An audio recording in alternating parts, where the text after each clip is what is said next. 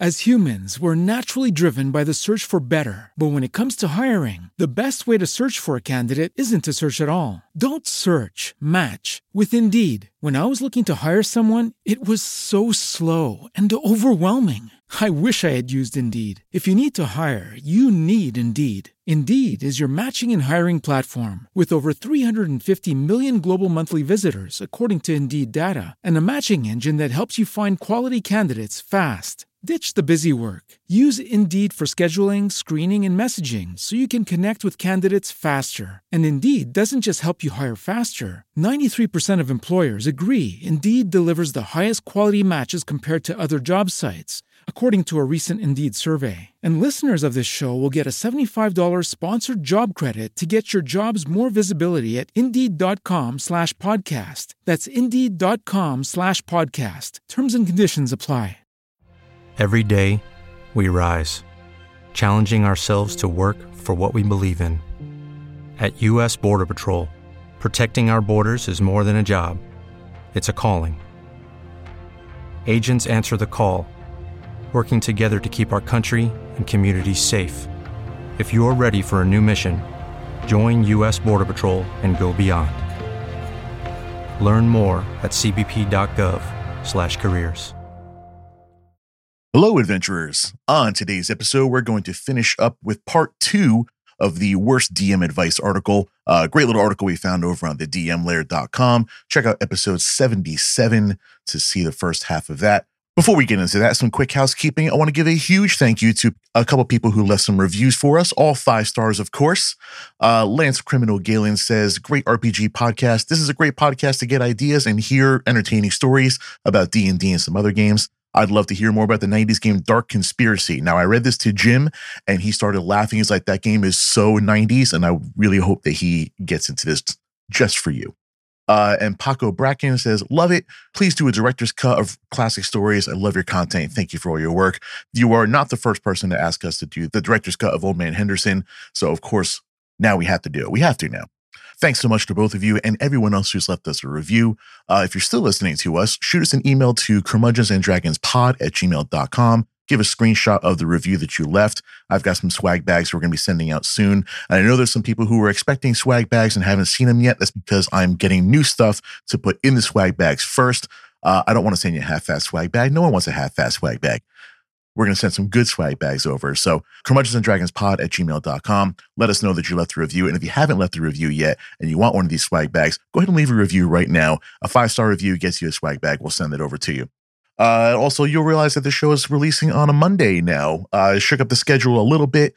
Rather than doing our Wednesday, Friday releases, we're now going to do Monday, Friday releases, Monday for the full episodes, and Fridays for RPG horror stories. This not only spreads out the show a little bit more, so they're not just on top of each other, but it also makes my editing a lot easier, and we can get shows out on time with show notes, etc., etc. The link to today's article is in the show notes if you want to read along. Otherwise, let's make everybody worse DMs and give some bad DM advice. Everybody roll initiative. Sometimes talking with friends feels like role-playing. Sometimes it feels like combat. Join us at the round table and roll initiative. This is Curmudgeons and Dragons.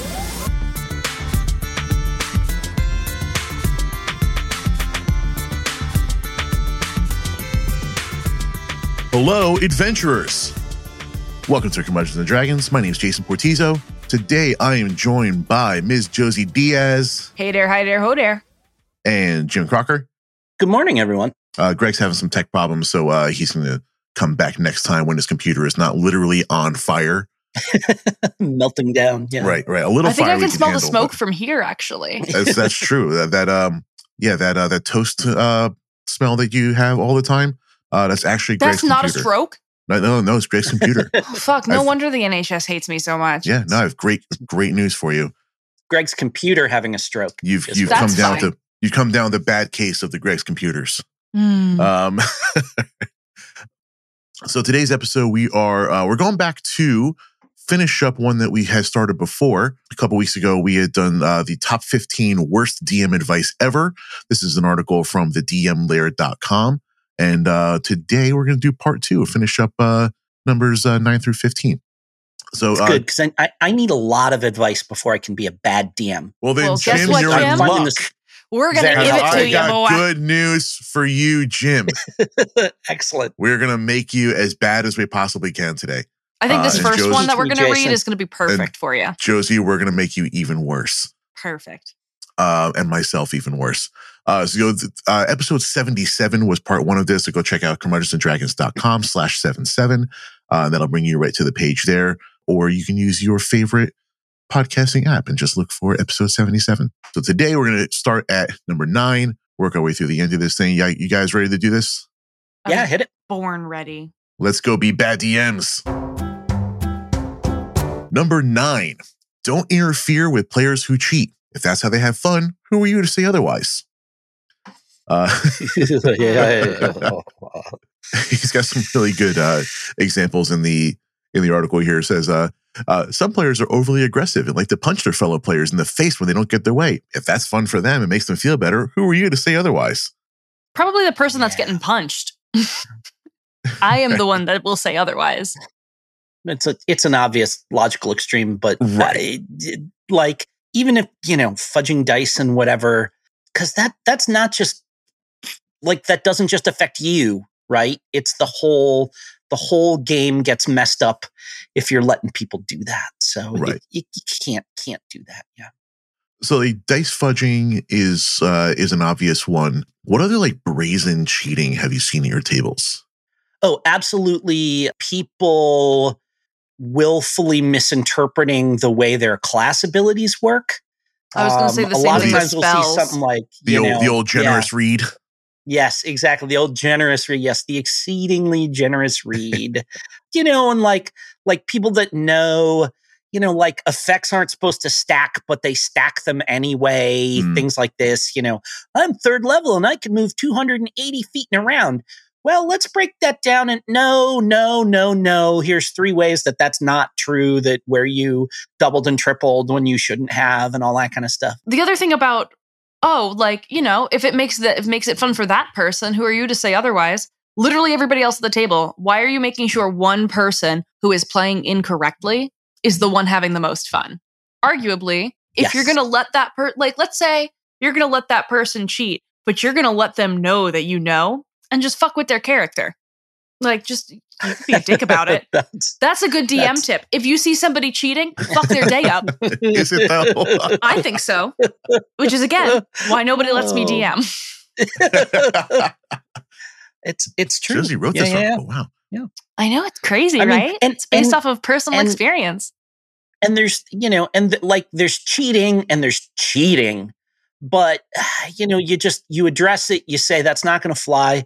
You don't need to get you don't need to start a fight over it, but you do need to nip it in the bud when you see it, whether it's, regardless of how intentional it may have been, because there's a continuum there. Why are you cheating at a collaborative game? This is a co-op. Well, there's a continuum there So from honest win, mistake obviously. to total dick. And wherever somebody falls on that, you got to cut them off and play the game, at least as everybody agrees it should be played. That doesn't mean everything needs to be rules as written. Yeah, but if you're cheating together, that's different. Yes, exactly. Everybody cheating the same way is what we call a house rule. Yeah, that's exactly what that is. Number 10, ignore the rules. Do whatever you want as the dungeon master. Why play the game then? Rule of cool, baby. Fucking go outside and play pretend with your friends. Go in the pool, play mermaids with your buddies. That sounds great, actually. What color was your tail, Jason? Black, obviously. That was boring. Goth mermaid. Mine was orange. Obviously. Yeah, naturally. Jim, what color was your mermaid tail? You can tell mermaid us. Tail? I did not have a mermaid tail. Oh. I was not a mermaid. Jim doesn't play house rules. It was I don't play house rules. That's right. Yet, like you never went swimming with your cousins and you guys were like, let's play mermaids. Not really. No, we would see, because like when we went swimming, we would play like Aquaman and Submariner and stuff like that. Like we were underwater superheroes. So we could pretend that we could swim at 100 miles an hour and stuff like that when we're under the water. Yeah. Less mermaids and more superheroes. That's fine. But if you want to Back to ignore the the rules, go do that. Yeah, exactly. So he says in the article, I'll agree on the premise that the DM has the authority and the right to change the rules when it makes sense to do so. However, just doing whatever you want whenever, just throwing the rules completely out the window is pretty dumb. There's absolutely places for house rules. There's even like almost, I don't want to say universally agreed on house rules, but there's like really common house rules that I've heard of from multiple tables, and a couple that I've adopted at my tables, like the bonus action potion rule is a pretty common one. I see that a lot. Like crits on skill checks and stuff like that. That's that you There see a just has lot to of people be using. a mutual understanding of what the rules are. Different rules on crits. A lot of players who are not brand new coming to my table, they'll straight up ask me, "What are your crit rules?" Oh, okay, sure, Ooh. yep.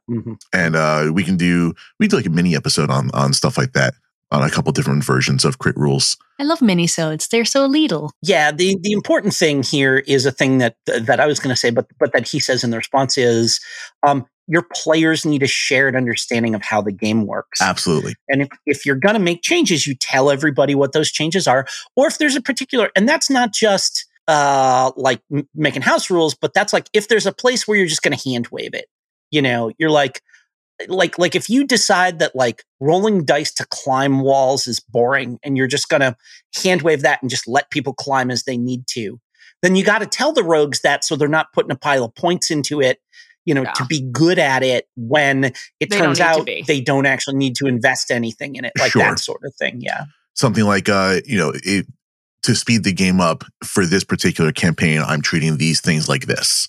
And this a lot of people use alternate initiative systems, and those can mess with people that have invested in, going first and stuff like that. So, sure.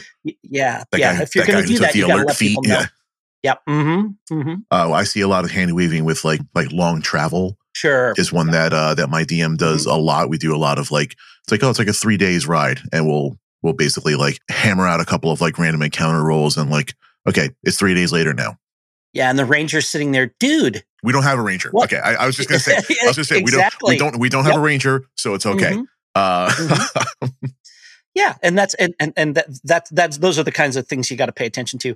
Like if you don't have a character that's specialized in a particular thing, and so it's not interesting for somebody to be great at it, then you can just like, we're just gonna kind of just skate over that. Yeah. Yep. So let's be a lesson. If you play a ranger, you're making everyone do more stuff.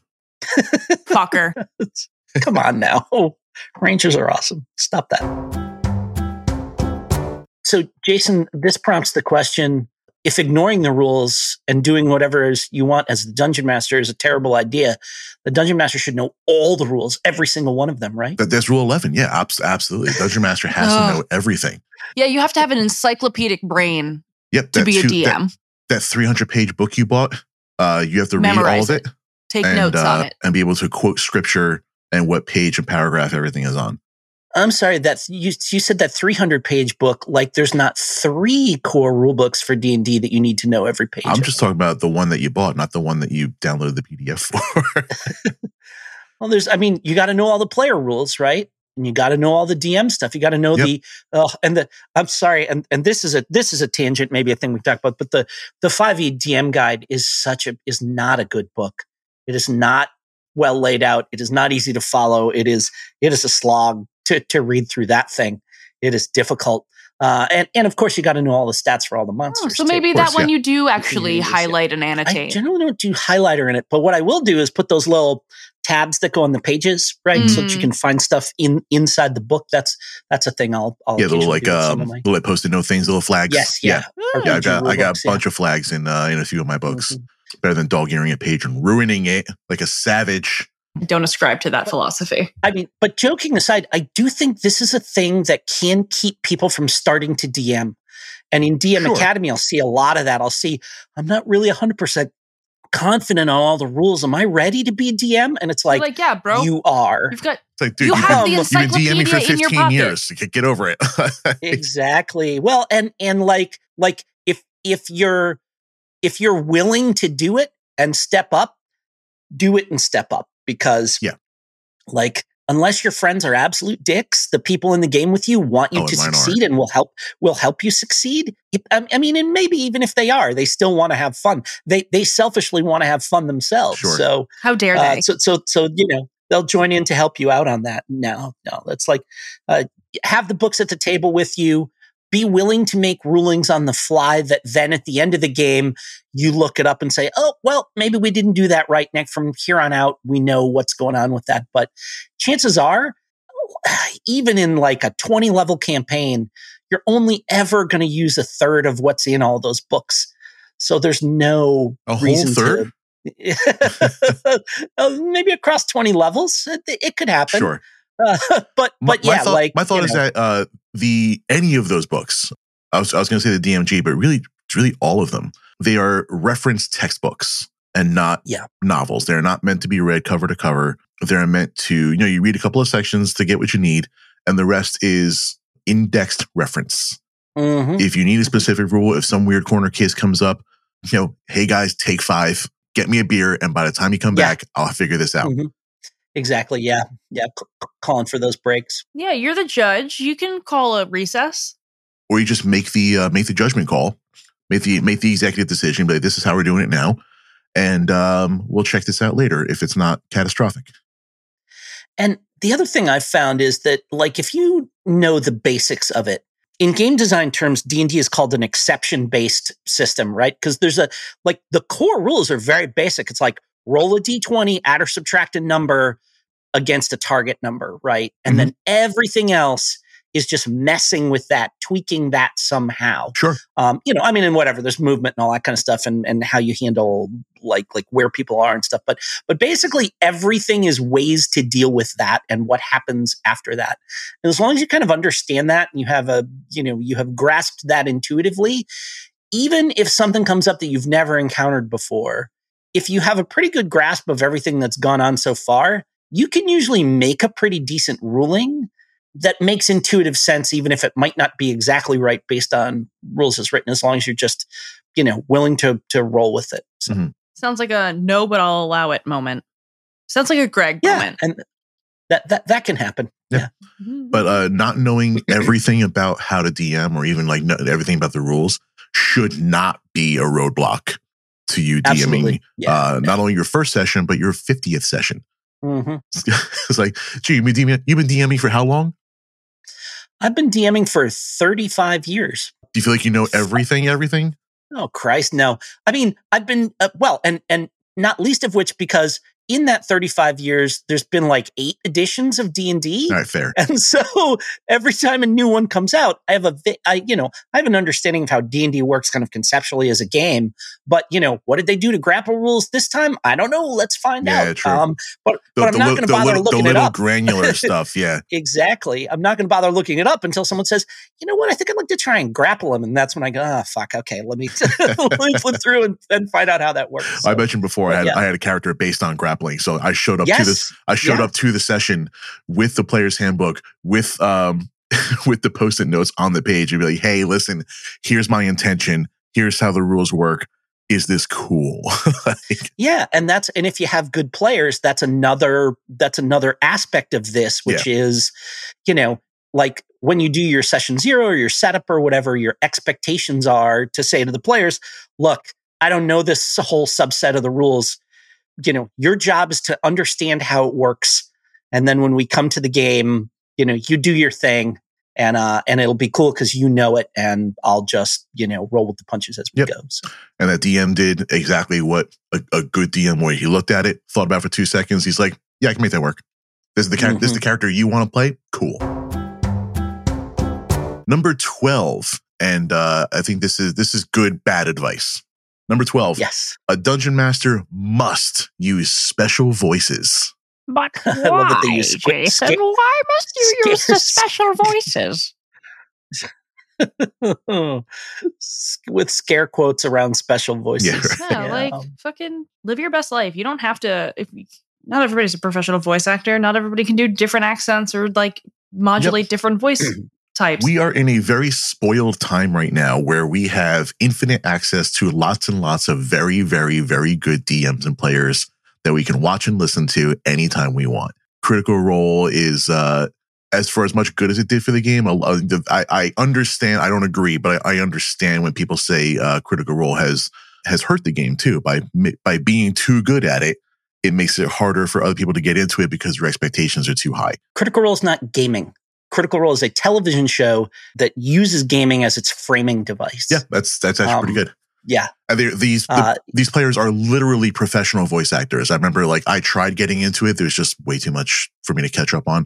But I remember the first couple episodes, one of their players couldn't be there because she was away accepting a BAFTA award for her voice acting work. Exactly. Yeah. Yeah. So this is literally, they're professional voice actors, and your friends who probably work in, whatever jobs they do, anything from the high schoolers who are working at Chick-fil-A up to my friends who are working in concerts and stuff like that. We are not professional voice actors. So at the end of the day, it's if you don't want to do it, you don't have to. It's just flavor. For what it's worth, I have a BFA in theater and have taken dialect classes, like multiple dialect classes. Good shit. And I use it very, very sparingly. And mostly, if I'm going to do a special voice, I won't try and do an accent. I won't do all dwarves are Scottish, kind of thing like that. I might raise or lower my voice, slow, slow the speed of, that I'm delivering stuff, or speed it up a little. But I think one of the important things here is you don't even need to speak in the first person ever if you don't want to as the DM. You can just say, they say this. Oh, yeah. They tell you that this is not a good idea. Exactly. They're really angry when they tell you, they're really angry when they berate you about having killed that guard at the gate instead of just, presenting your credentials so that you could be let in normally. You don't even have to you don't even have to speak in the voice of your characters if you don't want to, or you're not comfortable doing that. And you can run a great game that way. You can even skip the dialogue part and just explain what they're saying. I think that's what you're just trying to say. For sure. I've had a couple where they blindsided me with with the questions they were asking, and I knew what the answers were, but I didn't flesh the character out enough to have this. These are one shots. The characters weren't fleshed out enough for me to have a personality for them. I just had this particular dwarf. He just had a slightly lower voice and very soft. And so everything was like this. And they asked a pretty complicated question with a lot of plot stuff in it. ASMR dwarf. Sure. Yeah, that's so rather than making up a whole monologue with a ton of plot points, it's okay, he explains to you these bullet points. As humans, we're naturally driven by the search for better. But when it comes to hiring, the best way to search for a candidate isn't to search at all. Don't search, match with Indeed. When I was looking to hire someone, it was so slow and overwhelming. I wish I had used Indeed. If you need to hire, you need Indeed. Indeed is your matching and hiring platform with over 350 million global monthly visitors, according to Indeed data, and a matching engine that helps you find quality candidates fast. Ditch the busy work. Use Indeed for scheduling, screening, and messaging so you can connect with candidates faster. And Indeed doesn't just help you hire faster. 93% of employers agree Indeed delivers the highest quality matches compared to other job sites, according to a recent Indeed survey. And listeners of this show will get a $75 sponsored job credit to get your jobs more visibility at Indeed.com/podcast. That's Indeed.com/podcast. Terms and conditions apply. Yeah, totally legit. That's it. Well, this rule feels to me like replace special voices. I mean, you must create concept art for your character. If somebody comes in and they're sure. I've drawn my character out for you, so everybody knows what it looks like with the outfit that they typically wear, the weapons that they use. That's cool, and it definitely adds more dimension, but it's not necessary. It's just a little. It's flavor. That's like saying you have to design, 3D print, and paint a miniature for your character by session 1. Yeah. These are all above and beyond things. Of course, it's a little easier to make up a voice, but this, these are all kind of on the same level. If you do like doing voices, and you're kind of new to it, we did an episode on this way back. This is back when Justin and Jack were on the show. Before I was on the show. Yeah. This is episode 8, DungeonsandDragons.com/8. That was the voice acting exercises episode.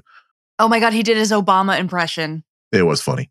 So there's some funny stuff in there. The show is still very unstructured. So this is that's us in our infancy. If you want to go check that out. Yeah.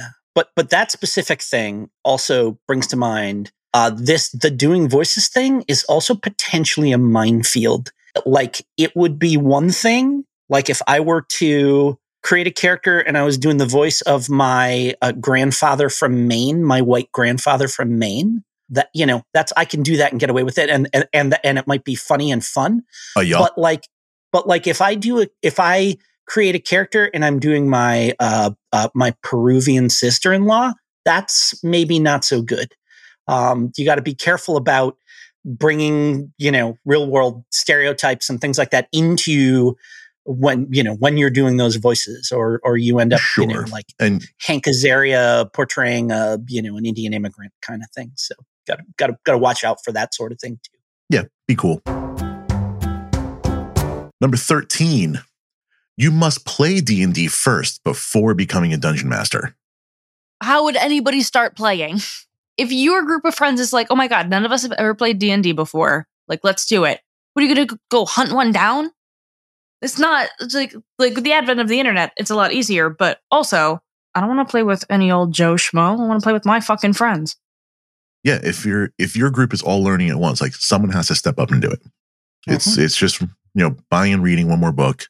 And I'm sure some in your group of friends, somebody, and just close your eyes and think of who it is. Somebody is the type to either we can either call it taking charge or wants to control the whole thing. Someone in your group does that with everything else. So just think, like, who decided where you guys go and ate lunch the past couple of times? Maybe get them a DM guide. Yeah. I'm very lucky where a lot of my friends are DMs, and we can, you know, we play in each other's games, and I learned from them and from, you know, obviously from listening to D&D media, but you can just jump right in, just like they're jumping in playing. You can jump in and DM. Yeah, and there's a ton of for lack of a better word, there's a ton of privilege kind of built into that assumption that, like, you have places around where you can go and play D&D before you learn it, and that you have groups you can find and stuff like this, and that it's not, like you said, you know, you're that it's not just you and some friends, and you don't already know a ton of people that already play D&D. You know, certainly when I first did it, I mean, like, back in the 70s, it was because I saw it on a shelf in a store and went, this looks really cool. You know, and then my little brother and I just sort of muddled our way through our first couple of games, and then picked up some other friends as we went along. And you get Dungeons and Dragons in one book? Yeah, exactly. It's a bargain. Even with as supposedly ubiquitous as it is out there, you know, there's not like there's a ton of people going, you know, how do I find a game? How do I find people to play with? And, you know, best way to find a game and find people to play with is grab it, flip through it, go back to the rule that says the DM doesn't need to know everything about the game. Fire it up and go. Yeah, for sure. I'd be curious, Jim, did you play before you DM the first time? No, I don't think so. Well, maybe. God, I mean, so with the, you know, keeping in mind this is a long, long time ago. Sure. Honestly, like my very first exposure to D&D as an idea was the D&D coloring book from the 70s. Oh, I love that. I picked that up in a store one time, and I flipped through it and I went, this looks amazing. And the next time I was in my little local, you know, like the kind of store that doesn't exist anymore, like a tiny little independent store that had basically like an independent department store, you know, and they had a little rack in the back that had, you know, some D&D books and, you know, some other early role-playing games, or whatever, Villains and Vigilantes and stuff like this. And I just picked up sounds like a ripoff. I saved my, you know, I took some birthday money and paper route money and bought that very first, like the blue box D&D set, the Holmes basic box set that came with Keep on the Borderlands in it. And, you know, and like I said, it was just my brother and I just sort of muddling through it, doing a, you know, kind of solo game. And then I picked up a couple of other friends, and we just all sort of kind of, you know, got into it organically. And this is all pre-internet and stuff like that. So it was totally just us figuring it out as we went along. We didn't know anybody else that played or was even remotely interested in any of it. So, you know, there was no Critical Role, there was no Reddit, there was no any of that kind of stuff. So it was just figuring it out as we went. So, yeah. I'd like to hear from, if anybody listening is a not only a forever DM, but a never player. Like to see what kind of experience you have in this and what got you into it and why. I mean, I'm going to assume there's a lot of circumstance involved with your players not wanting to step up, but we'd like to hear from people who are doing that. Getting down to the end here, number 14. Don't bother making interesting NPCs or villains since they'll just die in 5 minutes anyway. Oh my God. Yeah, because they were so boring, I had to kill them. Like, No. that's stupid. On one hand, don't spend hours like pouring backstory into this minor character that might get like 5 minutes of your time on the table. But don't make it a cardboard cutout of a person that you could replace with any possible thing and it would still work. Like that just takes you out of the immersion of the game and it just it feels icky. And there's kind of two sides to this particular coin. They'll just die in 5 minutes. Or maybe they fucking won't. well, one of them is because your players will just kill them. The PCs will just kill them in 5 minutes.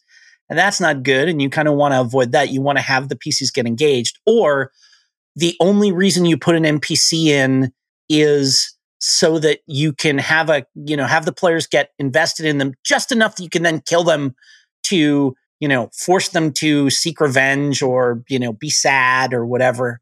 NPCs are what give the game life. Yeah. Beyond just the player characters. So yeah, no, it's important to have some that stick around so that the story means something. Yeah. Yeah. And that's for the villains too. Like, okay, I don't need the backstory of every little bandit that I'm about to kill, but like, I don't want to hear your sad sob story of a monologue. I want to have our interaction and I want to go. Yeah, save that for the real villains. All right. Yeah. Not everyone's going to die in 5 minutes. You don't know that I'm not going to become best friends with that kobold, which I tried doing, and my artificer killed him. Yeah, and I think this is one of those other things where like you can't read anyone's mind, and so I am always fascinated at which piece, like what the PCs fixate on. Mm-hmm. I'll introduce 3-4 characters. I'm like, oh, this is my pièce de résistance NPC. This is the coolest NPC I've ever made. They're gonna love this guy, and like they have no interest in that guy, but they fixate on the kid that sweeps the floor in his shop, right? Something like that, and then you just got to say, okay, this is what they're into. This is going to motivate them. Everybody is excited about wanting to get to know this kid and take care of him. So boom, that's it. You've got a hook, and you've like killing those NPCs off that people get invested in is basically punishing them for engaging with your game. Mm-hmm. And that this feels like a terrible idea to me. And also, if you're you should save that for a plot bomb. Mm-hmm. If that ever has to happen, it should feel devastating. Not like, oh, you killed another one. Yeah, it should be important, an important moment. Yeah, that you foreshadow and that makes sense and that has consequences afterwards, and that you allow the players to have to react to. And that's the other thing, is that if you're going to do that, you got to be ready for the players to react how they're going to react, and not only to react in the way that you want them to or expect them to. You have to leave room for, different reactions. Number 15, and this is pretty directly related to number 14. Every important NPC must have a complex backstory. No. What if I kill him? It's the opposite extreme. I don't need to be bored to death with every single shopkeep and bandit and everyone's story about their kids, and some people can just be background characters. It's fine. And this is the thing where like you don't necessarily know going into it which NPCs are going to end up being important and not. Which is to say, like, important to the players. The players are going to decide this which one they're going to be like to us. Mm-hmm. Yeah. That happened in one of my first campaigns where like my character was introduced by like I was having a romp in the hay with the farm boy because I'm a bard and that was what I wanted to do. And I was like, looks like that town's on fire and there's a dragon. I'm going to go check that out. And he just happened to follow, and he literally stayed with us for the whole campaign. He was just he was a plot point to introduce my character. He got he just kept rolling nat 20s for whatever reason on everything he did. So we said, fuck it, give him a name. We named him Bentley. And he was just our dude who came around places with us. We're like, he's our favorite. He's special. Protect Bentley all costs. This is my Bentley. no, but that's cool.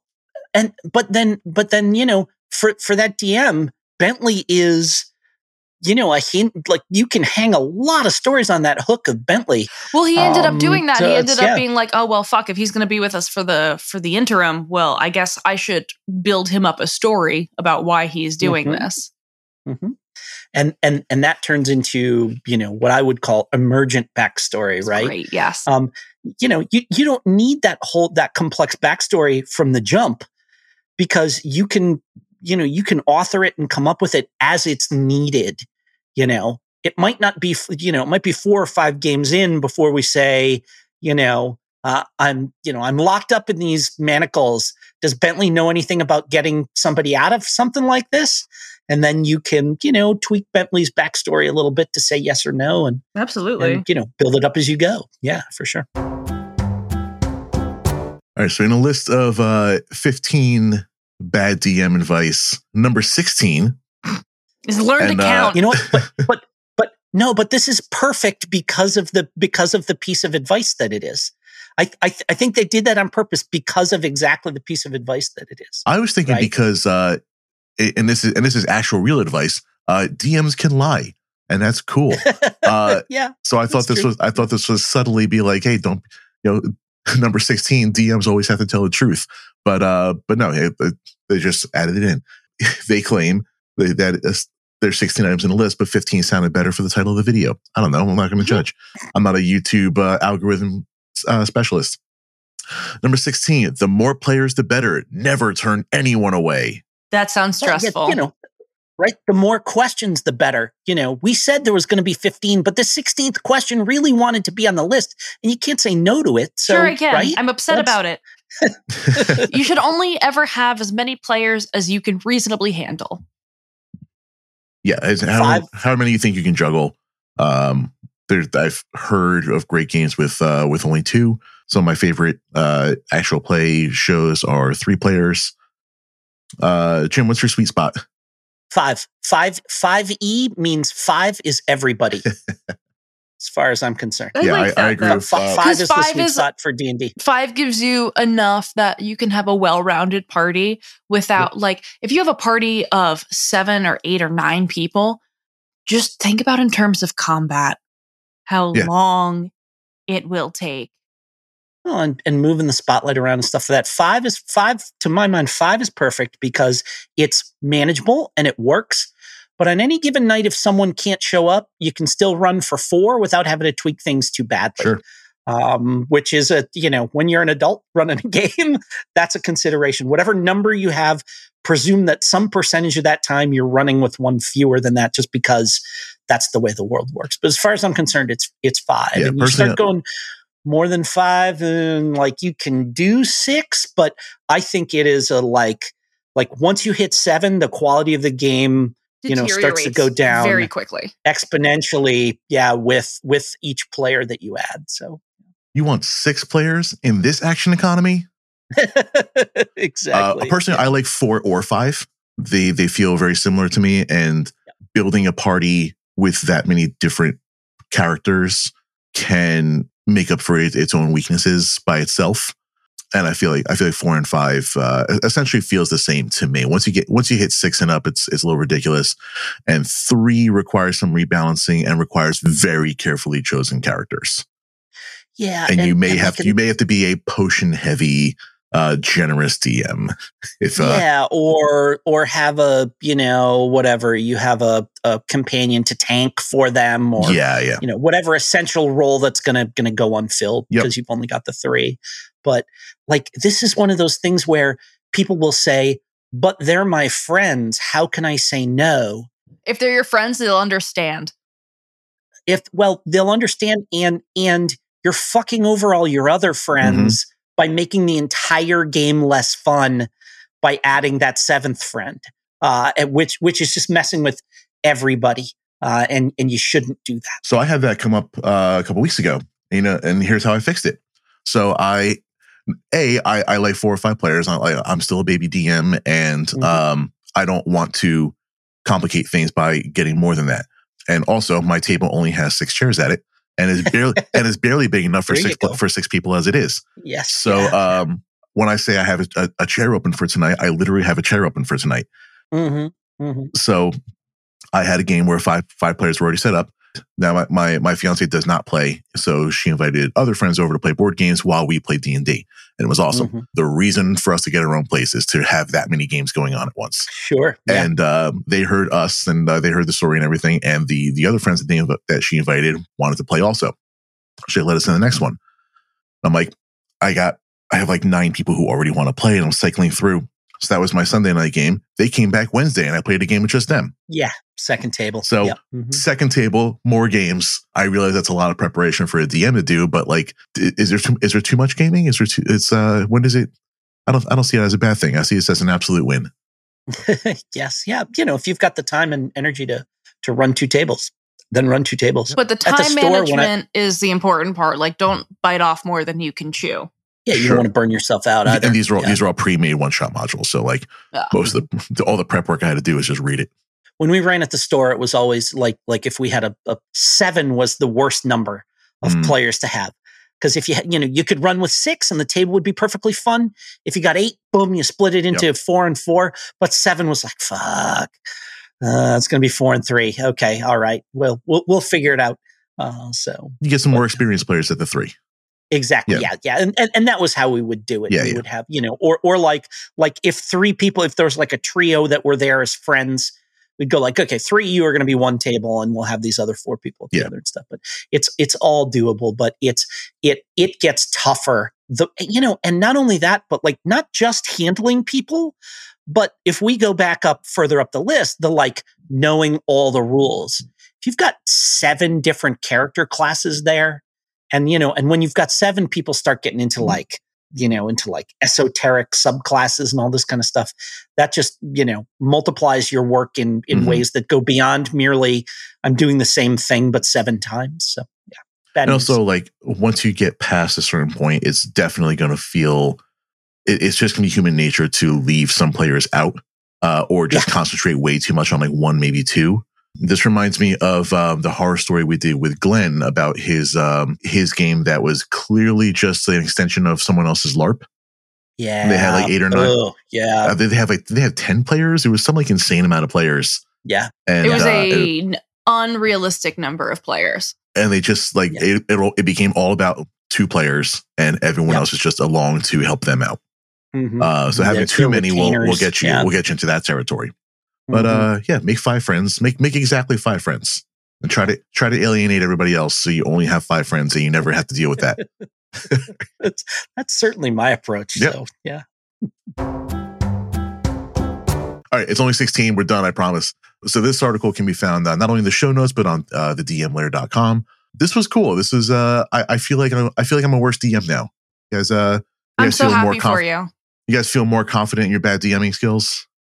So I feel like I know if I wanted to be a bad DM, I have the tools to do it now. Good. Yeah. So I appreciate it. We're here to help, Jim. Yeah. All right. Good. Check this out and check everything else out that we have at curmudgeonsanddragons.com. Share this podcast with your favorite adventurers and spread the love a little bit. Love to see some more faces and names in the comments and stuff. We've got a couple cool things coming up for the next month.